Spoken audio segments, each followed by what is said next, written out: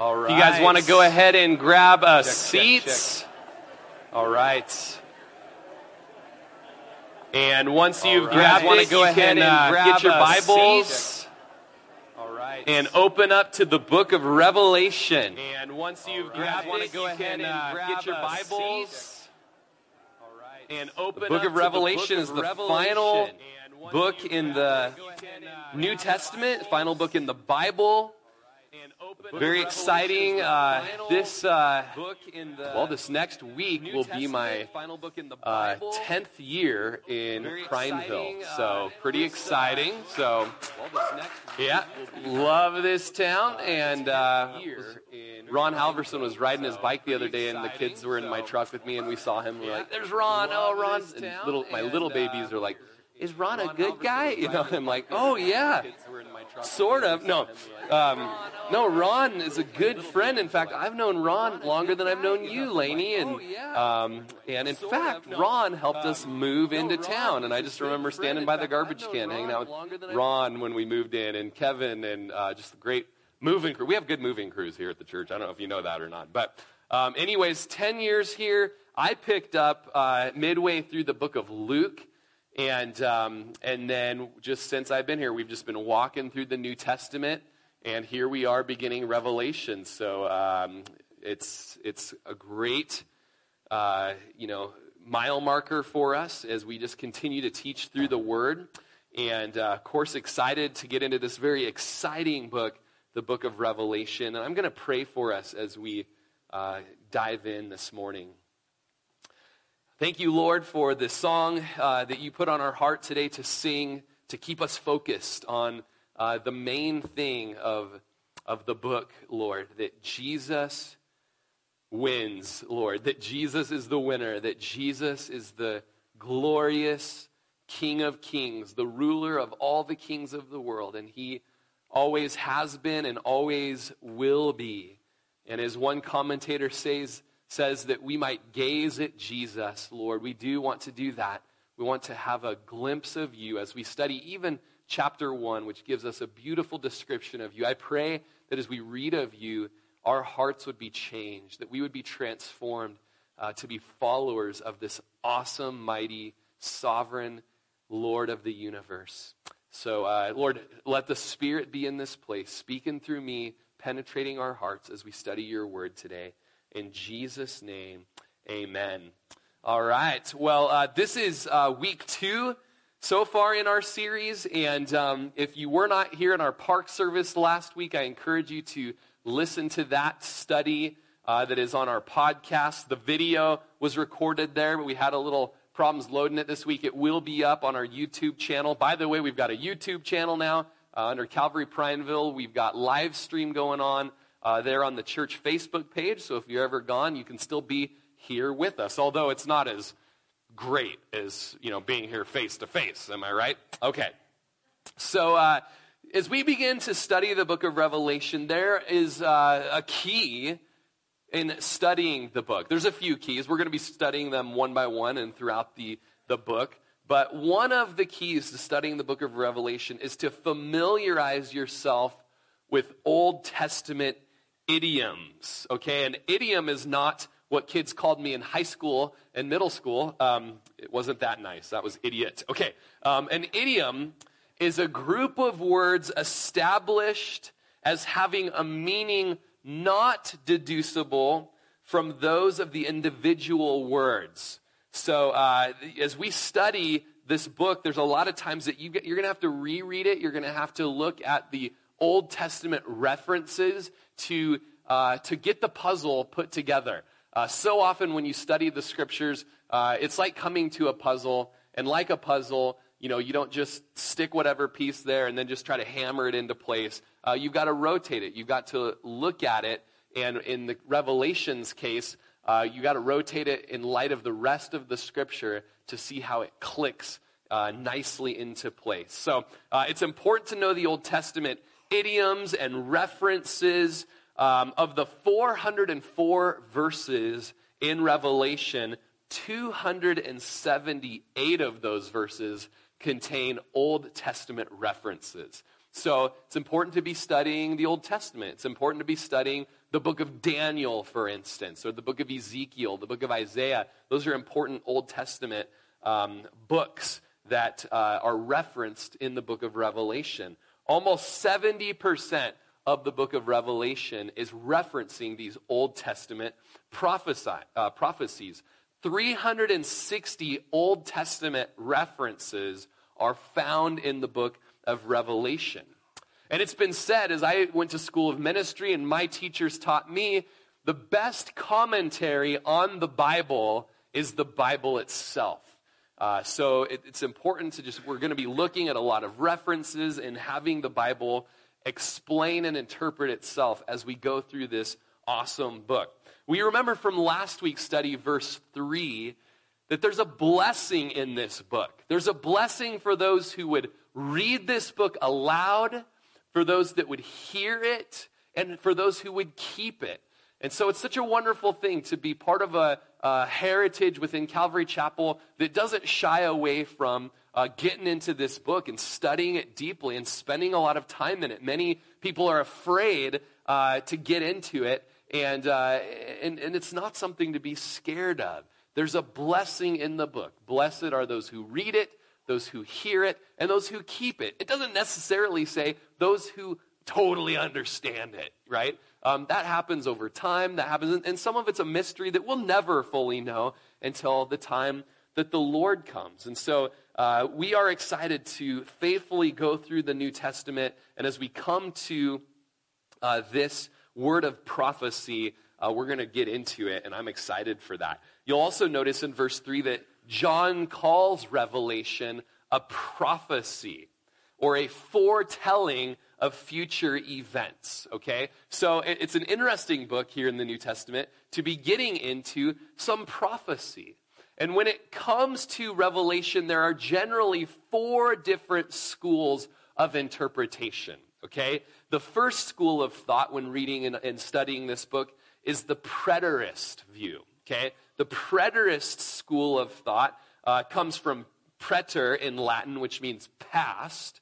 The preterist school teaches that Revelation has already been fulfilled. All of the events of the book of Revelation took place already back in first century Rome, okay? The second school of thought is what's called the historical view, and it teaches that Revelation is being played out as we speak. So congratulations, you're living in the book of Revelation, okay? That's according to the historical school.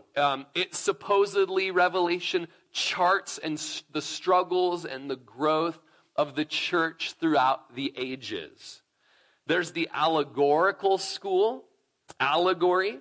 It believes the book is a metaphor for the battle between good and evil throughout history. And it assures that good will ultimately triumph. I personally, in many teachings through the book of Revelation, in many different ministries, schools of ministries, retreats and camps, I've come to personally hold with humility what is called the futurist school, okay? The futurist school, as you read through Revelation, you find that the author records exactly what he's seeing, and many of these are actual people, they're actually places, they're actual events. One of the golden rules for Bible interpretation is to take the Bible literally, unless the text itself suggests another interpretation. It's been said, when the clear sense of Scripture makes the good sense, seek no other sense, lest you come up with nonsense, okay? Little ditty that's helpful as we learn to study the Scripture and even the difficult passages. And so the futurist view holds that this is prophecy that has yet to take place. Now, with that, I must say that in my youth, which maybe is still now, I don't know, that I used to just really have a tight grip on my personal position in Revelation and studying eschatology, which is the study of end times. Man, I was a bit proud in that, and I would just be a bit haughty in it. And over time, the Lord has just shown me that there are many different men, good and way smarter than me, scholars who study the Bible, they love the Scripture, they love Jesus, and they hold to a different understanding than I do. And I've come to love those guys and just have a humility that just says, hey, you know what? You might be right. You might be right. My studying, even just loose-handed saying, okay, is this what it is? At the end of the day, I've got to come and bring a message, and I can say, I'm just convicted that it's this. And I'm humbly convicted. You may even hold a different understanding than me, and that's okay, all right? These are not the essentials of the Christian faith when we're studying exactly how to divide out the book of Revelation. But how you're going to hear it taught here at Calvary Prineville is in the futuristic sense, is in a pre-tribulation rapture sense. That's just my conviction as I've studied it. It's also basically a distinctive of being at a Calvary chapel. You're just going to probably hear it taught that way. It's not exactly why we do it, but there is, you know what? There's some of the preterist view, some of the historical view, some of the allegorical view. Some of those are actually, they got good points. They're helpful in application, and they're not totally wrong. And then in my opinion, there's times where it just doesn't fit with the rest of Scripture. So that's kind of like a disclaimer as we get into it. You're going to be hearing it from a futurist view. You're going to be hearing it as prophecy that's yet to come. You're probably going to be hearing more of just this value of a pre-tribulation rapture of the church. We'll be getting into those studies. At the same time, there's some great guys out there. You've read them. You love them. You appreciate them. They love Jesus. We're all in this together. Preach the gospel. Love people. Watch and wait for his return because it's going to be soon. I think it was Billy Graham that once said, hey, you know what? We prepare for a pre-tribulation rapture, but we pray for a pre-tribulation rapture, but we prepare for a post-trib rapture. That was Billy Graham's wisdom. So it's like, oh, Lord, as much as I'm seeing, you could come before any of this stuff takes place. Even so, come, Lord Jesus, come quickly. As I study this, there's no time since John's writing in the last 2,000 years that these 100-pound hailstones have pummeled the earth, or that continents have split apart and mountains disappear under the sea, or a third of the earth is scorched with fire at one time. All of these events are still future and waiting to be fulfilled. And yet as we study the book of prophecy that verse 3 says, blessed is he who reads and those who hear the words of this prophecy, Grant Osborne is helpful when he says, Revelation must be characterized not as an apocalyptic, but as prophetic apocalyptic. Its purpose is not merely to outline the future intervention of God or to portray the people of God symbolically in light of that divine reality, but to call the saints to accountability on that basis. This is a prophetic book of warning as well as comfort to the church. What that means is prophecy is meant to edify the church. It's meant to speak words of exhortation and encouragement and comfort to men. And I believe that's what this book is going to do in us. There's going to be things for us to not only read and hear, but also things for us to keep, to live holy lives in light of the prophecy. Aiken wrote, the purpose of Revelation is not to titillate our imagination to wild speculative interpretations. It is to inspire and motivate us to faithfulness and obedience. So, all that to be said, if you get online and listen to last week's teaching, you're going to have a bit of an introduction to the book as well. We went through the first 6 verses last week, and this week we're going to hop into verse 7. I so wanted to get to this verse last week. It's a reason I told Johnny to sing The Lion and the Lamb last week at the park. He's coming in the clouds. Kings and kingdoms will bow down. We didn't get to that verse, so we sang the song again this week. If you notice, that was the first song we sang. He's coming on the clouds. Kings and kingdoms will bow down. Why? Because verse 7 tells us this morning, behold, he is coming with clouds, and every eye will see him, even they who pierced him, and all of the tribes of the earth will mourn because of him. Even so, amen. So what we have here is a reference to the second coming of Jesus. This is not the rapture of the church. This is the second coming that's referenced. It's something that every eye will see Jesus in that moment.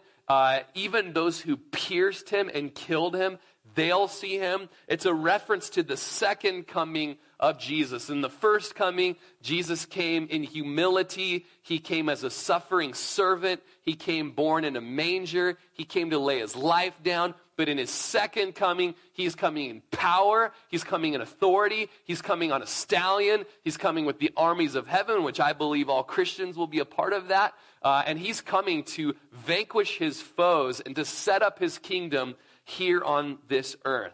In Matthew chapter 24, verse 30, which is called the Olivet Discourse, Jesus said, "The sign of the Son of Man will appear in heaven, and then all of the tribes of the earth will mourn, and they will see the Son of Man coming on the clouds of heaven with power and great glory." And we look forward to that day. We look forward to that day when Jesus will come in the clouds of heaven.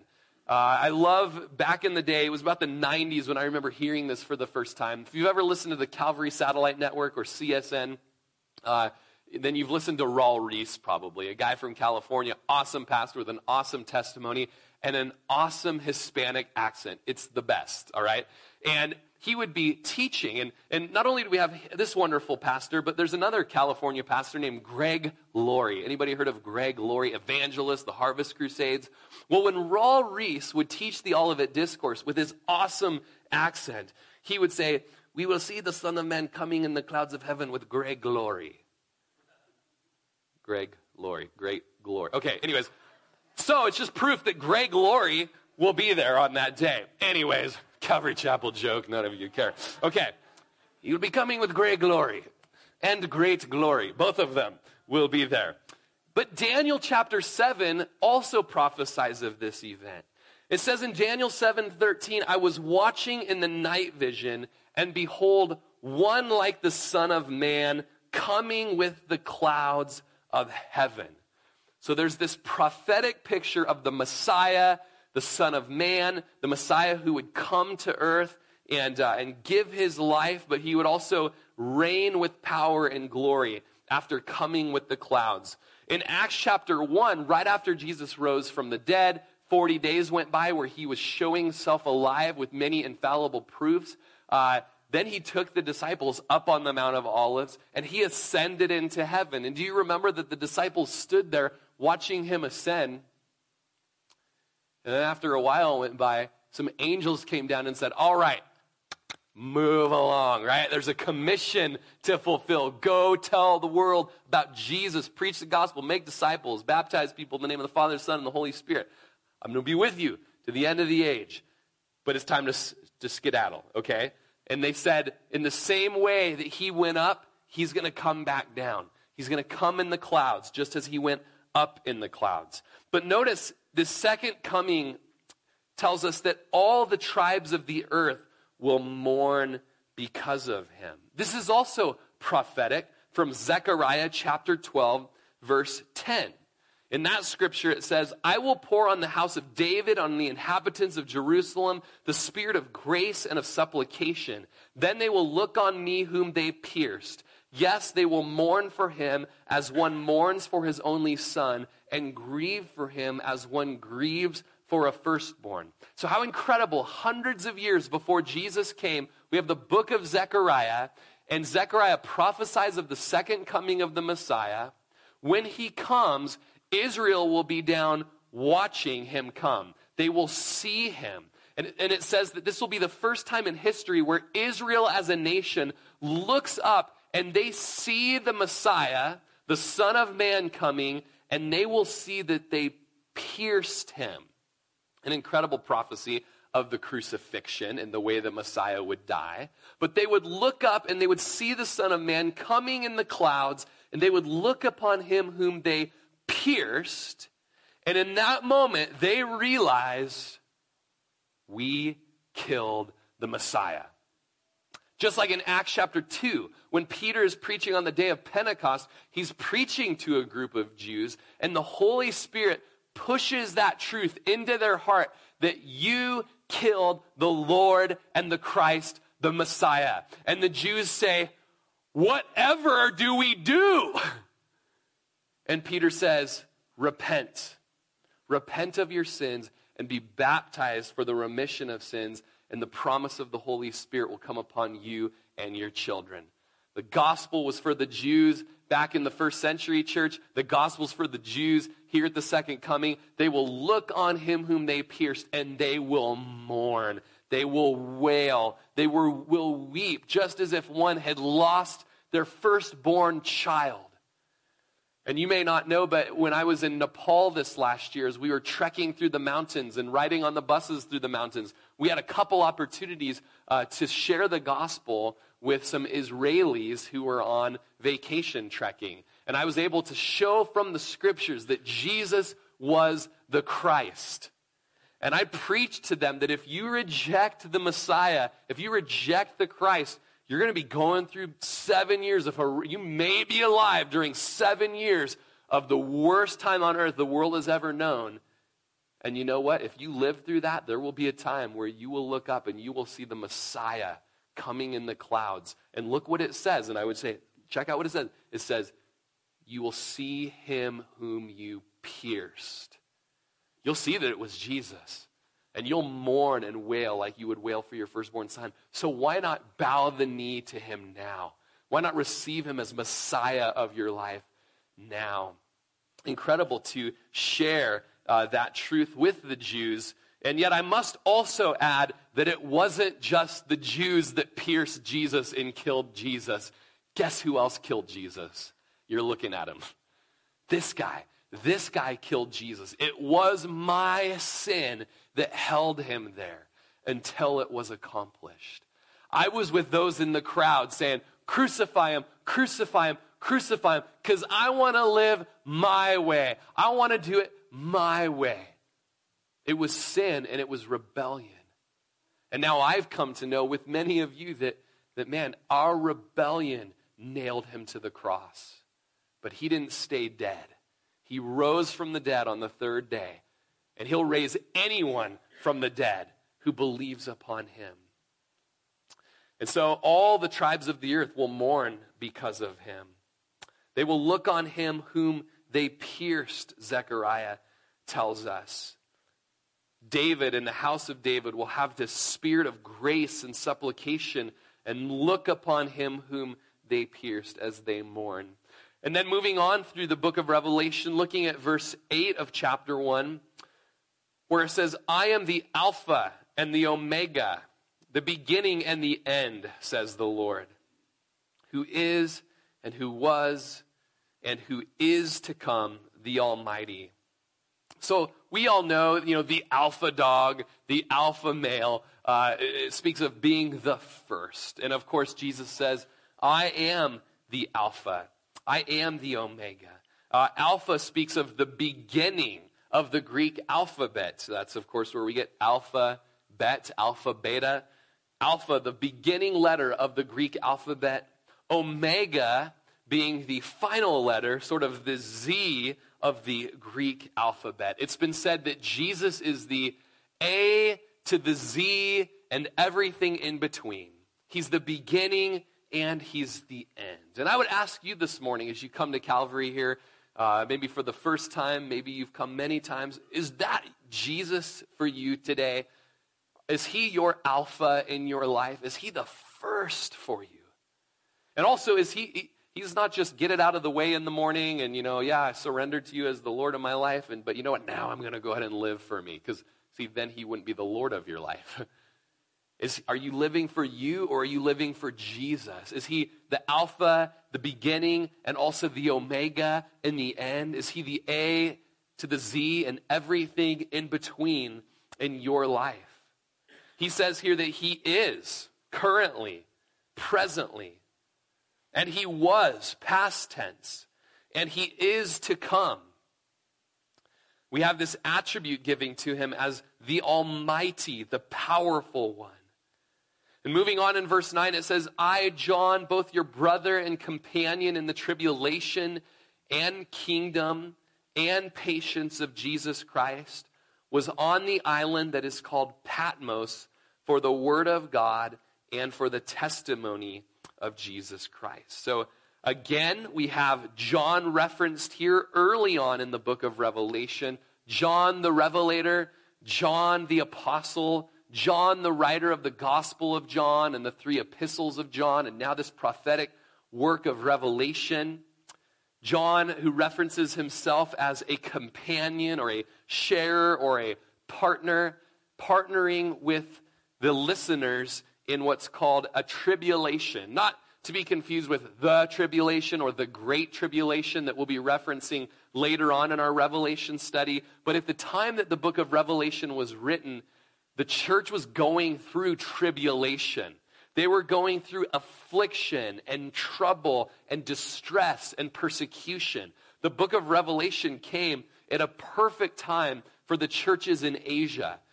There was great persecution going on from the Emperor Nero, and then after Nero passed on to Domitian, a horrific persecution where the church was being slaughtered wholesale and suffering. All of the apostles had been martyred for the faith. You know, Peter is gone. John's brother James had been killed. And now the apostle is some 90 years old, and he's watching the church go through persecution. And God brings this incredible prophecy of comfort to the companions of John who are also going through tribulation, going through affliction. But you know what? That is the life of a Christian.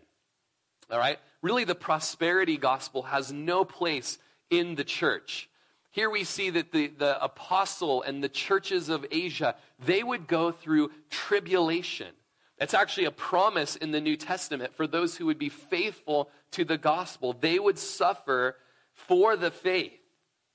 And here he says that he was a part of that he was on the island that is called Patmos for the word of God and for the testimony of Jesus Christ. So around 90 AD, the Roman Emperor Domitian arrested John, the final living apostle, and sentenced him to death. He was boiled in a cauldron of hot oil and yet didn't die. He survived this boiling, and so they pulled him out of the pot and ended up exiling him on this rocky, mountainous island of Patmos, where there were all sorts of mines, and probably put him to work there. This desolate rock, 10 miles long by 6 miles wide, about 15 miles off the coast of Asia, Ephesus, there in the Aegean Sea. 90 years old, John goes to work in the rock mines of Patmos. And as he's there, verse 10 says, I was in the Spirit on the Lord's day, and I heard behind me a loud voice as of a trumpet. There's an incredible phrase here as he describes when and how this revelation came to be. First of all, he was in the Spirit. Your reference Bible will take you to Acts chapter 10, when Peter also was in the Spirit. He was in a time of prayer up on the rooftop of Simon the Tanner. And as he was praying, he went into the Spirit. He was in fellowship with the Spirit. The language in the book of Acts says that he went into a form of a trance where the Lord gave him a vision and gave him a revelation there about salvation going to the Gentiles there in Acts chapter 10. But here we have John the Revelator, and he was given a break or some time to spend in the Spirit there on the island of Patmos. And notice also that it was on the Lord's day. It was on the Lord's day. And this is one place in the New Testament where we have reference to when the early church would spend time corporately worshiping and gathering. It's interesting that before the resurrection of Jesus, the Jews would spend that time of rest and specific concentrated worship on the Sabbath, which was Saturday. But once the resurrection took place, the resurrection of Jesus, there was this incredible new cause to celebrate and to worship. And at that point, the church began to worship and gather and rest on Sunday, and it began to be known as the Lord's Day. It's incredible to think of just thousands of years of the law and the Sabbath, and that was such a big thing, and to see it transposed by the gospel to be a separate day of the week, remembering not only the deliverance of us from sin, not only the creation of the world as the Sabbath law, but also the atonement and the resurrection that was provided for us by Jesus.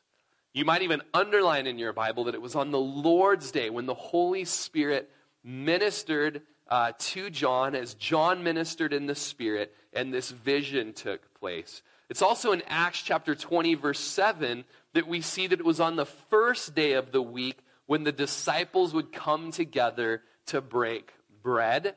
So early church corporate gathering was on the Sunday, the first day of the week, the Lord's Day. And it was also the time when those tithes and offerings were gathered up and collected. In 1 Corinthians chapter 16, verse 2, on the first day of the week, let each one of you lay something aside.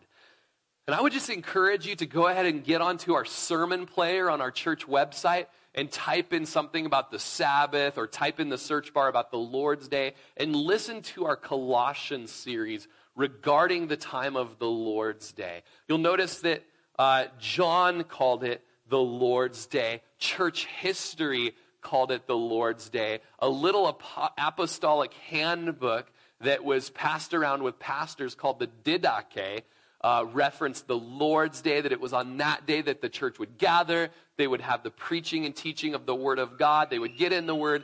They would spend time in concentrated prayer. Baptisms would take place. The communion would take place. And the interesting thing is, only within the last 70 years has our culture completely tossed to the side this special day of reverent worship for the Lord. Sunday, the Lord's Day, has now become Sunday Fun Day. All right? When anything and everything else, anything that I can possibly do besides gather together with the people of God, read and hear the Word of God, have the Word of God heralded to me in the good news, spend time in communion with my brothers and sisters, spend the day resting in the Lord, keeping it holy and letting other people rest as well. It's only in the last 70 years that has been tossed to the side for Sunday baseball games, Sunday rodeo events, Sunday NASCAR, Sunday NFL, you name it, Sunday is it's now. And it's a tragedy in our culture. And one of the tragic things about the Lord's Day just being tossed to the side, and really an absolute lack of value for the Lord's Day, is that you watch families give themselves over to other things on the Lord's Day. You begin to watch those marriages fall apart. You begin to watch those children also have idols in their life to where they don't follow after Jesus. It's a tragic thing, and there goes the community around them. And so I just want to encourage us as we're in Revelation, not to make more than what was even meant to be said here, but to just say, you know what, man, the early church had a value for the Lord's Day. And Lord, what does it become for me? It's become Sunday Fun Day. It's become Sunday Do Whatever I Want Day instead of Sunday the Lord's Day. What can we do to keep it holy and to keep Jesus as the center? Lots to be said there. I think we did a 4-week series on the Lord's Day a couple years ago. I think it was 2017, back in about April as we were in Colossians. So you're going to want to look at that at another time. But there in the Lord, on the Lord's Day, he was in the Spirit, and he heard behind, let me kick it back to his tense, and I heard behind me a loud voice as of a trumpet. It's interesting, and I caught myself as I was teaching, and I had a hard time correcting myself, but as you read what we began to read, which would be verse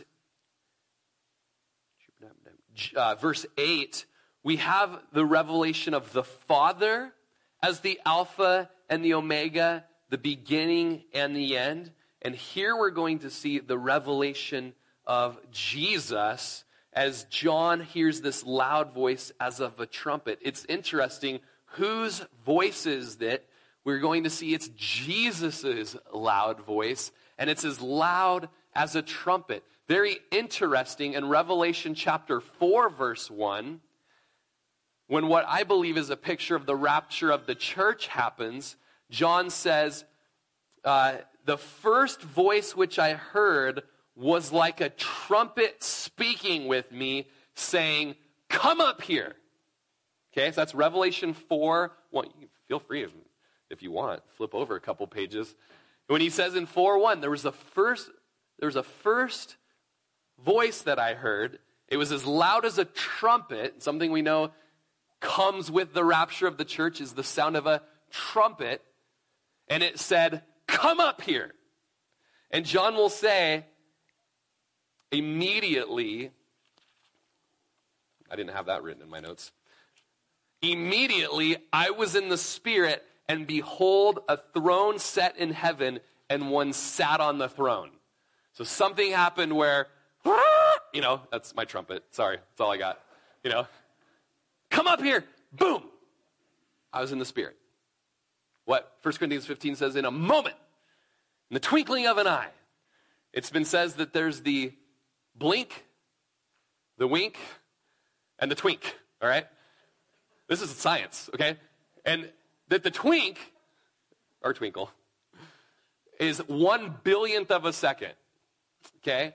Twinkle of an eye, boom, I was in the Spirit, and there's the throne of God, okay?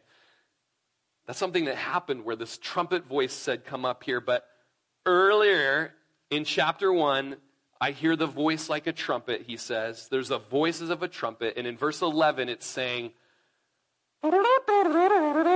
okay, translation, I am the Alpha and the Omega, the first and the last. And by the way, the original majority text Greek manuscripts don't have that part. Helpful that our Bibles put a little footnote in there for us.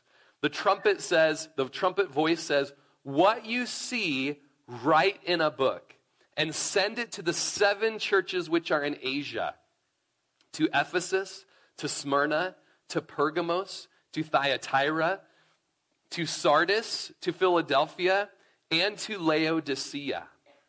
Then I turned to see the voice that spoke with me, and having turned, I saw 7 golden lampstands.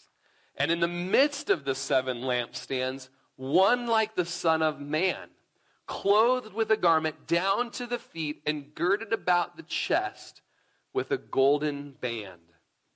So, to catch us up in these verses, John was there and he had his back turned to Jesus when he heard this voice of a trumpet. He turns around and he sees someone standing. And this is where for us, if you just are reading the book of Revelation, maybe you just start checking out thinking, I'll never be able to understand this book. Because all of a sudden there's like a trumpet voice. I failed band, that was a horrible season in high school for me, all right? All of a sudden there's a guy with 7 lampstands like, burger, like, let's shut this and go find something else to do on a Sunday, right? Hold on. Simmer down. Chill out, okay? It's going to all be explained to us. But it just happens to be, as he turns around, he sees someone called the Son of Man, one like the Son of Man, standing in the midst of 7 lampstands. And we're going to see in verse 20 what those lampstands signify. Okay? Now, look in Daniel chapter 7, verse 13. And some of these I had already for us this morning. Some I didn't. So you're going to want to just kind of make yourself a fashioned bookmark and just kick it over there to Daniel 7 and 10. Because Daniel's a key Old Testament book for us in this series. So you might as well just have a little bookmark there for you in the book of Daniel. But in Daniel 7, verse 13, Daniel said, I was watching in the night visions, and behold, here we have it, one like the Son of Man. okay? Now, the Son of Man is Jesus' favorite reference for himself. When you read the Gospels, Jesus is always calling himself the Son of Man. He liked to talk in the third person about himself, like many of us do.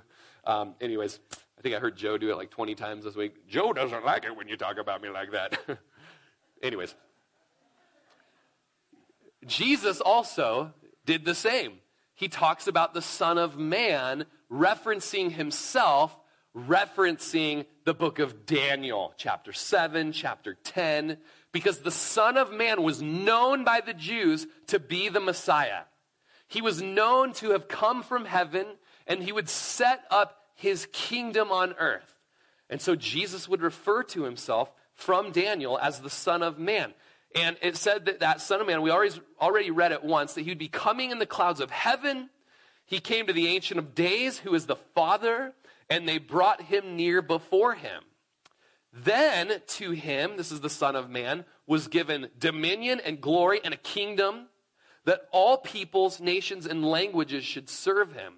His dominion is an everlasting dominion which shall not pass away, and his kingdom the one which will not be destroyed. So, Son of Man is just like the bomb, all right? He is the best, okay? He is given authority from the Father, and he's similar to the Father in so many ways because he is also God. He is God the Son, and he is given a kingdom and a power and dominion.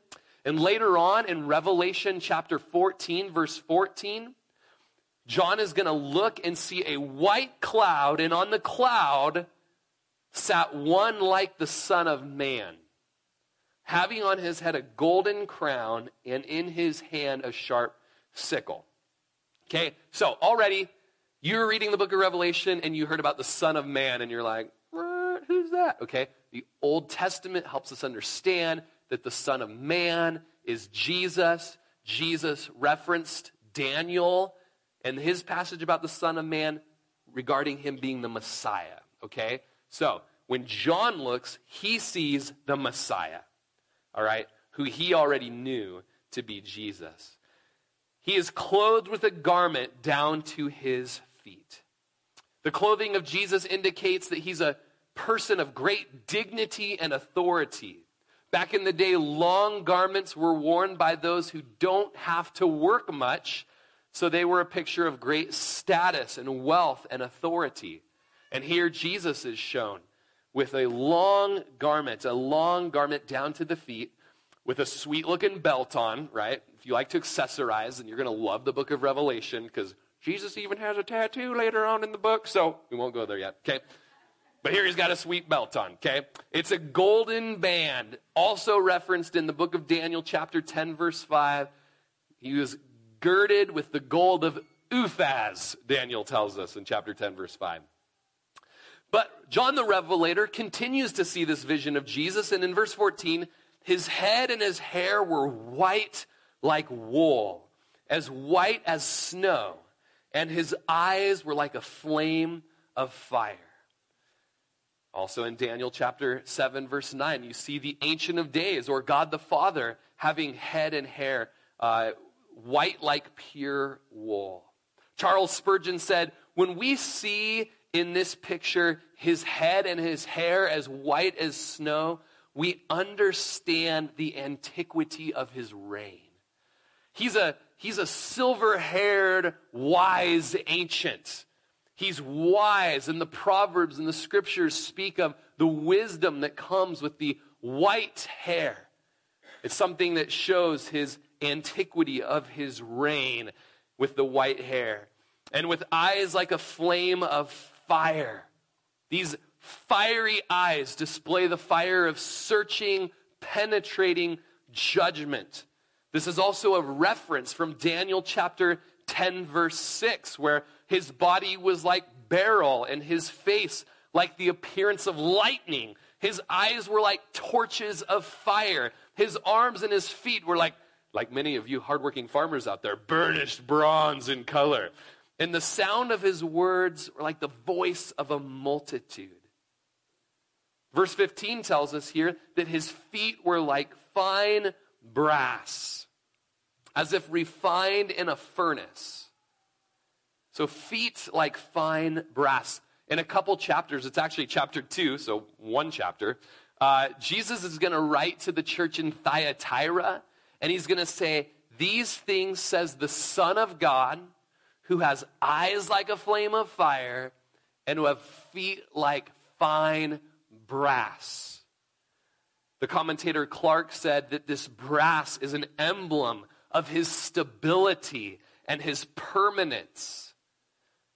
And real quick, I'm going to pause there. Remember how we want the truth of Revelation to reveal Jesus to us? That's the point of all of this. So please, as we're going through these images of Jesus and these descriptions of the glorified Jesus as he is post-crucifixion, post-resurrection, post-ascension, we have Jesus described to us here in glory. So enjoy it, okay? Lap it up. Enjoy looking at the description here. And don't go like, how long are we going to be looking at this description of Jesus so we can learn about the Antichrist and who it is today? It's Barack Obama, I just know it, or might be Oprah or so, I don't know, right? We're past that. It used to be Barack Obama. Now he's kind of fading out, and now it's like, I don't even know. You've got your ideas. You've been to the weird websites. Don't go there anymore. Okay. Antichrist.com. Don't visit it. All right. But let's enjoy this. Let's enjoy this vision of Jesus, this glory. The feet that once were crucified for your sins are now as hard as brass. They're like fine brass, this emblem of stability and permanence. Clark goes on to say, brass being considered the most durable of all metallic substances or compounds. And I used to be a welder, haven't welded in 18 years, so went to school for it, never used it. Kids, stay in school. Okay. But I was like, wow, brass, the most durable of all metallic substances? I was going to call Fred. Fred, is this true? Is this about brass? So you guys look it up. Do a little Google search. I don't know. It doesn't matter. I looked it up. Went to my brass doorknob at my house. I was like, this is real brass. This is incredible, okay? The point is the illustration of stability and permanence. Later on in the book of Revelation, we're going to see Jesus trampling out the winepress of the wrath of God with these fine brass feet, okay? But it goes on to say that his voice is as the sound of many waters. Growing up, I used to live in Klamath Falls, and to get up to the valley, we took Highway 58. Before Oak Ridge, you get to Salt Creek Falls. I don't know if anybody's ever been there, but oh my goodness, my childhood was marked with so many stops at Salt Creek Falls, and then you could take the trail down to the bottom of the waterfalls. And I just remember as a kid being like, these waters are so loud. There is so much power in them. And I'm sure you've been to Niagara Falls and you've got way more traveling experience under your belt. But you can only imagine, though, the roaring of many waters. And as we've read before in other places, the voice of a multitude or a cheering crowd, the voice of the trumpet. So loud, so powerful. And in verse 16, he had in his right hand 7 stars. Oh, this is just too much. So hard to understand. Oh, gosh. Easy. Lampstands and stars. You think you can handle it? Broaden your mind a little bit, people. Let's read a book. Okay, anyways. In his right hand, in his hand of authority, in his hand of comfort, and the hand that he's going to comfort John with in just a little bit, are 7 stars. And the explanation will be there for us in verse 20. So just hold out just a little bit, all right? Out of his mouth came a sharp 2-edged sword. Oh, no. Okay, easy, all right? There's some idiom here for us, all right? There's some symbolism here because the rest of the scripture is a commentary for us. Like in Isaiah 49:2, when Isaiah says, he has made my mouth like a sharp sword. You guys have all had wives, and when they look at you with the daggers, right? You know what I'm talking about, right? I haven't, but maybe you have. Okay. I've counseled enough of you. Okay.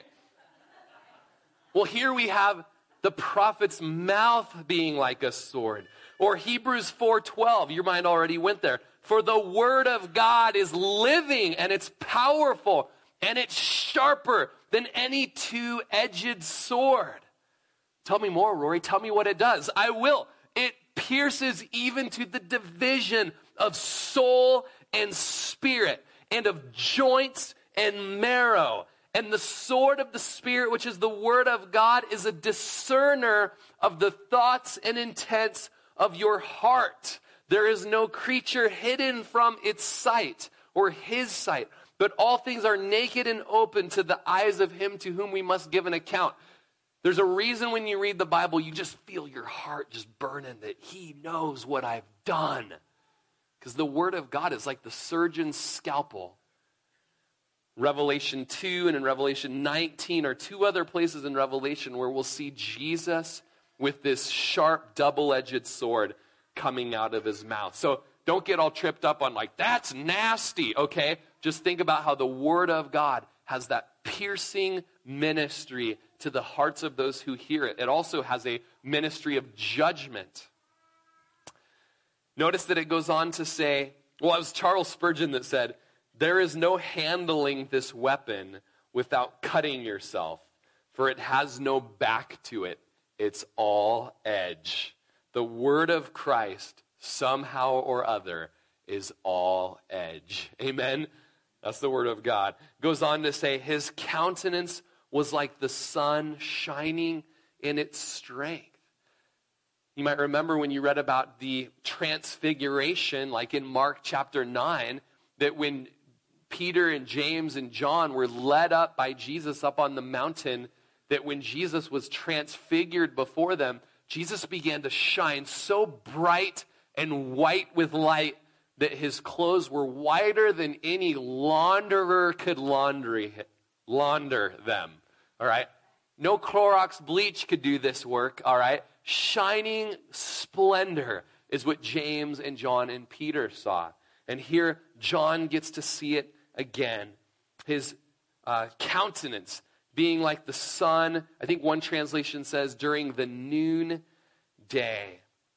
David Guzik says, in our modern pictures of Jesus, we like to think of him as he was, not Jesus as he is. We prefer to see and know Jesus after the flesh. But Paul said, even though I have known Christ according to the flesh, yet now I know him no longer. Now we can know Jesus according to the glorified picture we have in the book of Revelation. Charles Spurgeon said, Christ in glory is none other than he who was here. No man ever loses anything by going to heaven. An ordinary man gains much by going there, so I'm sure my Lord is none the worse for entering into his glory. He is none the less tender, none the less zealous, none the less mighty to save. And just as we might have been glad to run to him when he was here, so may we gladly go to him now, for he is just the same. Our text in Revelation goes on in verse 17 and says, and when I saw him, I fell at his feet as dead. But he laid his right hand on me, saying to me, do not be afraid. I am the first and the last. This is a common response to visions of the glory of God. You know, Daniel had this happen in chapter 10, verses 7. He saw the vision of the glory of the Lord, and he fell down as dead. In fact, Daniel says, when I saw this great vision, no strength remained in me, for my vigor was turned to frailty in me, and I retained no strength. Yet I heard the sound of his words. When I hear of these prophets like, falling down like they're dead and they hear something but they can't move, I was reminded of many of you, I'm sure, have been so tired that you kind of pass out and you know stuff's going on around you, but you can't crack your eyes open. When my dad passed away, I was 19 years old, and I was just in grief. And I remember taking my pickup and driving up behind our house to a meadow where there were cattle grazing. And I got in the back of my truck, and I laid there, and I looked at the stars, and I cried, and I remembered my dad, and I prayed to the Lord, and I fell asleep, and fell asleep there in the back of my pickup. And at some point in the night, a big bull walked up to my truck and stuck his head in the tailgate and began like nuzzling my toe. And I was so out of it that I remember like, you know, and like I remember looking down and being like, oh. You know, tried to blow him away. Get out of here. Yeah. And I remember seeing my dog kind of get up and walking over. And I went back to sleep, and it moved on and didn't eat my foot, which was good. But I can sympathize with Daniel, and I can sympathize with John here. Just like, holy! You know, they just go into this as dead state.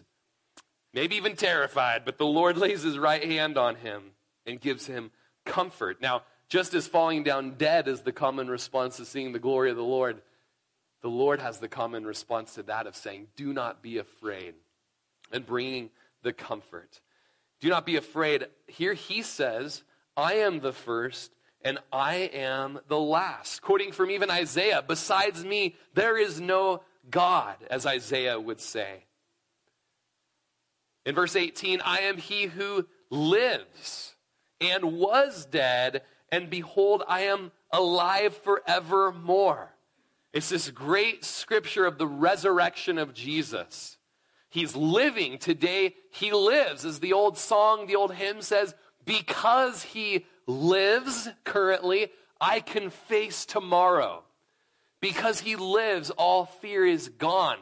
Because I know he holds the future. Life is worth a living just because he lives. And Jesus says, it's true, I live. I was dead. That did happen, but I didn't stay dead. I'm alive, and behold, I'm going to be alive tomorrow, and the next day, I'm alive forevermore. And what comfort and hope there is for us who follow this Jesus. That tomorrow, the next day, maybe as we would come to the place of death, we know that is just, for a Christian, it's like laying our head on a pillow. You need to be afraid just as much as you're scared going to bed at night. Where you would sleep and be in the presence of the Lord, and you would live forevermore. He was dead, but behold, he's alive forevermore. I heard this week of the El Campeador. Let me read the El Campeador, which stood for the outstanding warrior, or the one who stands out in the battle. Was a man, a champion, a warrior who had been slain in battle. And those who had been accustomed to dread his mighty sword did not for a time know that he was dead, because his followers mounted the dead Campeador on horseback, and the very sight of him, though it was only his corpse that they saw, made his adversaries flee before him. Great trick, the old battlefield trick. But here, our great leader, we don't have to prop him up and make him look alive and move his arms around like, hey, it's me, Jesus, you know. He's alive. He's alive forevermore. And in his living, it says he has the keys of Hades and of death. He has the keys of the unseen realm, or of hell. We know from our culture the Grim Reaper, or that weird-faced character from Scream, or the devil with a pitchfork seem to be harvesting souls. Or if you ever watched the movie Ghost, when I was a kid, I saw that movie, and when the little demons would come up and get the souls and carry them down, I was like, oh, demons, and oh, the Grim Reaper. But you know what? They have no power. Jesus is the one who holds the keys of Hades and of death. And because he's alive, we can face tomorrow, and we need not fear because we're given life. Well, we're going to wrap up here, and we're going to get from verse 19 into chapter 2 next week. But 19 tells us this. We can have the rest of the worship team come back up right now. In verse 19, we have what I've been calling since my youth the divine outline. Okay? It's here in verse 19 where John is given an outline of the book of Revelation. And I believe it's a great outline of eschatology and studying the end times as well. Here's our outline. Jesus tells John, write the things which you have seen. So first of all, write the things which you've seen. And I believe that's chapter 1 of the book of Revelation.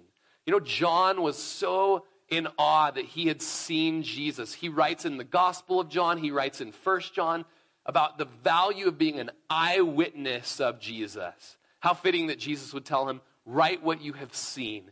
Because not only had Jesus seen Jesus in his first coming, but he also saw Jesus here in chapter 1 in all of his splendor and all of his glory. John had seen Jesus. Write what you've seen. I believe that's chapter 1. And then he moves on to, and write the things which are.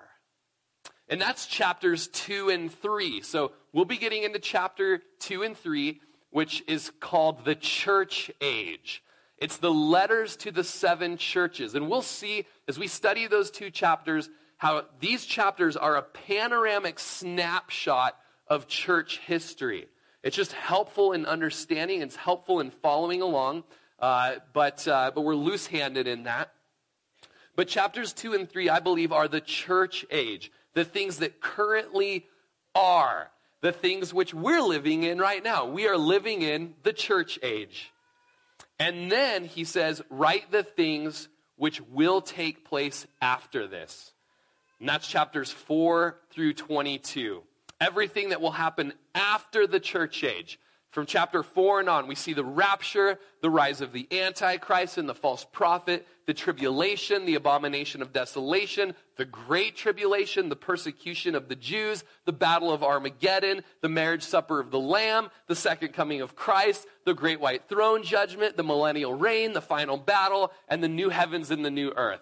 Chapter 6 through really the end of the book are the things which will take place after the church age. So that's a great outline. We'll be hearing that a lot as we move on through the book. Write the things which you've seen, chapter 1, the things which are, chapters 2 and 3, the church age, and the things that happen after the church age, chapters 6 and on. If you guys want to go ahead and set your things aside, we'll go ahead and move towards prayer and a final worship song here.